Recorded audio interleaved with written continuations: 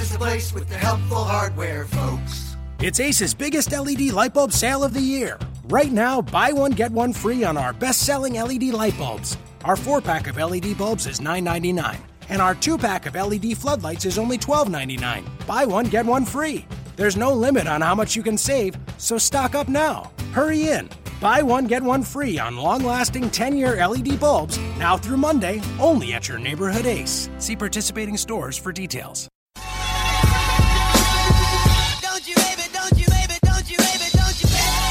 You are Locked On Pacers, your daily Indiana Pacers podcast, part of the Locked On Podcast Network, your team every day.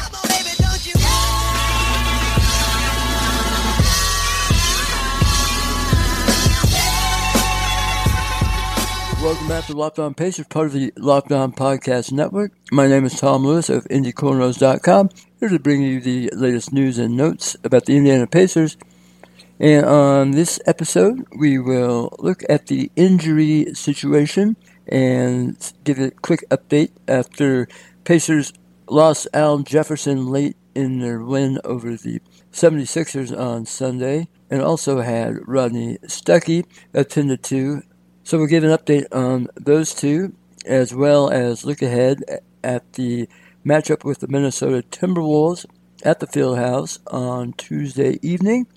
A critical game, as they all are here late in the season in the bunched-up Eastern Conference. But before we get started, I want to make sure you reach out with any questions or comments. You can reach me via email at indycornrows@gmail.com or on Twitter at indycornrows. All right, Pacers had practice on Monday, and Al Jefferson was not a participant.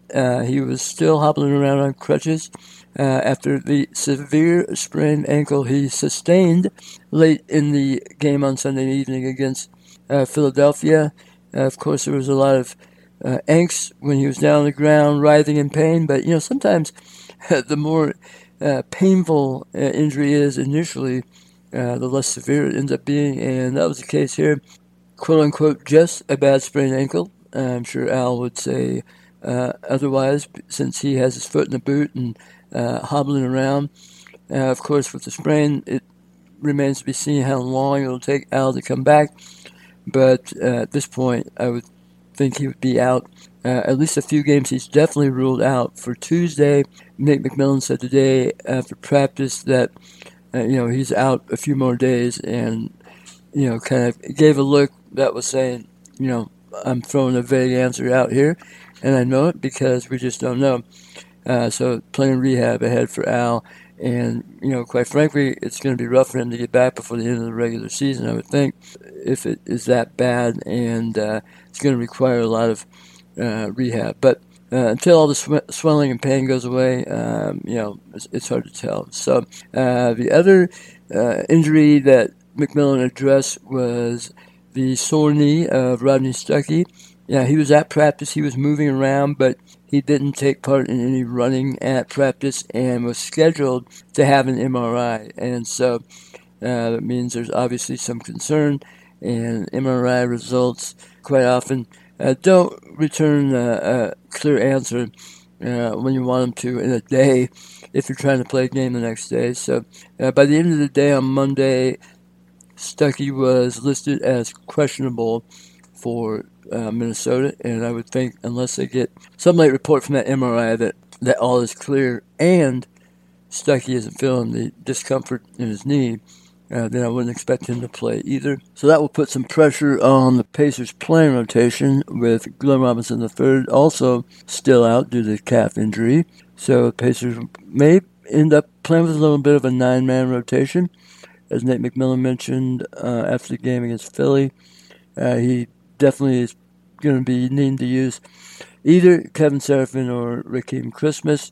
Again, mentioning that he'll look at matchups, determining who he will play in that front court rotation, maybe whether or not to use LaVoy Allen at center at some point. But regardless, Pacers are going to have to tighten things up, and actually kind of interested to see how this rotation may work now with some different guys playing some different roles as they continue trying to shake things up and find something that works. Obviously, this isn't a natural shakeup. It's been forced on them by injury. But regardless, if they luck into some magical combination that works, heading down the stretch into the playoffs, so be it. Hey, keep the faith. Never know what's going to happen in this NBA league. Players get an opportunity. Sometimes they're ready to seize it, and their fortunes can change along with the fortunes of their team. And in this case, hopefully the Pacers will get somebody to jump up and potentially Wally Pipp, one of those injured guys. So we'll see. Should be interesting. Again, Pacers play the Timberwolves, a team that has a lot of young, interesting talent, quality coach in Tom Thibodeau. You think defense with Thibodeau, but really the Timberwolves are struggling at that end of the floor mightily this year, in the mid-20s in defense for the year. And I noticed the Pacers have dipped down to about 17 in the league in defensive efficiency. But really over the last 10 games, the Pacers defense is up to ninth in the league, giving up 103.5 points per 100 possessions, whereas the Timberwolves are at 27, giving up 112.7 points per 100 possessions. They are currently on a 6-game losing streak, most of those on the road. In those losses, they've given up an average of over 117 points, and that includes a 100-point game that they gave up to San Antonio. So they've had games giving up 130, 123 twice. So some big numbers being offered up on the defensive end. So the Pacers, regardless of who they have playing, have to attack and make that Timberwolves team defend. The second-year big man Karl-Anthony Towns, has been a monster in his second year. I don't know that he's a big defensive stopper, but offensively you've got to account for him from the three-point line and in, and he's got plenty of moves around the hoop as well. And the Timberwolves also signed Omri Caspi after he became a free agent when he didn't or was released by New Orleans. And at that point, the Timberwolves were kind of still hanging on to playoff hope. They were in a bunch of teams similar to the Pacers, although all those teams are actually just fighting for one spot in the East, which seems like a death march when you're looking at having to play Golden State or maybe San Antonio. But they're bunched in there with Memphis, or actually with Portland, Denver, Dallas, and the Pelicans. But now the Timberwolves have dropped 6 in a row, and they're 6 games behind the Blazers with 9 to go, or 10 to go for the Timberwolves. I'd say their hopes are done. So that move to bring in Caspi didn't really work out that well. He's only played 3 games for them now off the bench. He is available, so some of the Pacers may have to contend with, but he has not played heavy minutes off the bench thus far. And, of course, the Timberwolves have lost all 3 of those games. So they're not going to lose every game the rest of the way. So we'll see how the Pacers fare. Right when you get a little bit of house money, the Pacers are sitting in pretty good shape after a win. Even though every game is critical, you can see them dumping this game and being put back in frustration mode and putting their playoff spot back in jeopardy because, again, they have 3 challenging road games coming up after this game.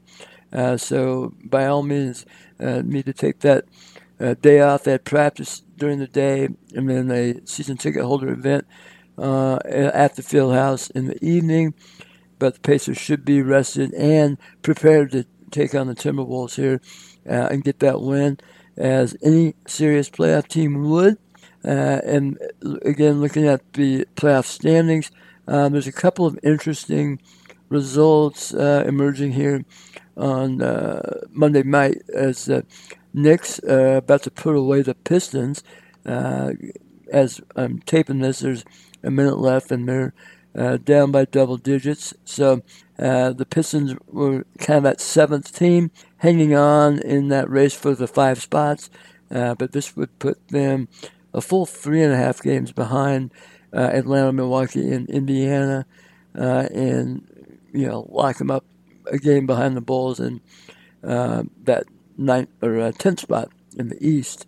Also, at the other end of the spectrum, the Spurs are rolling over the Cleveland Cavaliers in the second half at San Antonio. And if the Cavs lose, they will suddenly be a half game behind the Celtics for the top spot in the East. So the Celtics will have just one more win. They'll be even up in the loss column. So plenty left to be decided there. But as you sit here, even though the Pacers are in that three-way tie for fifth, they are actually, because of tiebreakers right now, in seventh. So that second spot is of great importance right now as far as who the Pacers could face in the first round of the playoffs. And hopefully they'll be able to move up at least a spot here up into sixth place. But as we sit here right now, it looks like the Cavs are headed to a road loss against the Spurs and a wake-up call that they are not the top dog in the East anymore. So again, Pacers play the Timberwolves 7 p.m. at the Fieldhouse on Tuesday evening.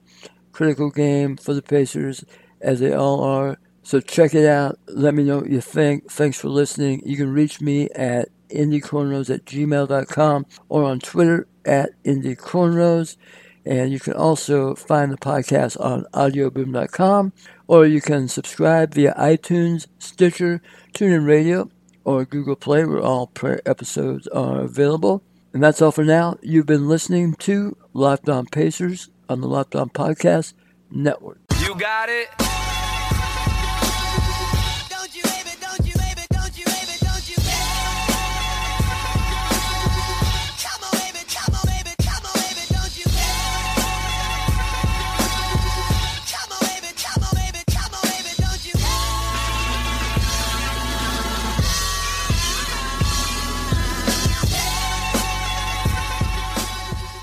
Napa know-how. It takes a lot to get excited about a bag, but most bags can't save you 20% on auto parts. That's 20% off headlamps, 20% off oil filters, 20% off virtually anything you can fit inside the 99-cent Napa reusable bag. So tell your buddies, there's a bag they just have to check out.